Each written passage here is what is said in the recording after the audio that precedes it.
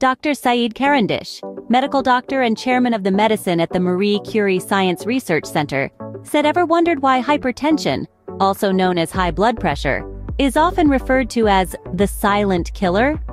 Welcome to a journey that delves into the intricacies of internal medicine, unraveling the complexity of this common health issue through a fascinating case study. Meet John, a 55-year-old man who, like many others, lived a fast-paced life, seldom finding the time for routine health checkups. John was unaware that he had been living with undiagnosed hypertension for several years. Hypertension, a condition where the force of the blood against the artery walls is too high, often has no noticeable symptoms. It stealthily damages the blood vessels and the heart, increasing the risk of heart disease and stroke.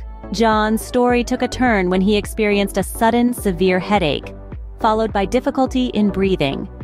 An emergency visit to the hospital revealed that his blood pressure readings were alarmingly high.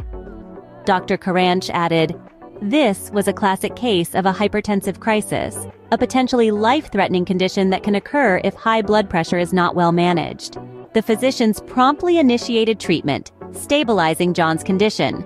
They then started him on a long-term treatment plan involving medication, lifestyle changes, and regular monitoring of his blood pressure. John's case is not an isolated one. The World Health Organization estimates that about 1 billion people worldwide have hypertension, many of whom are not even aware of their condition. What makes hypertension a challenge in internal medicine is its silent progression.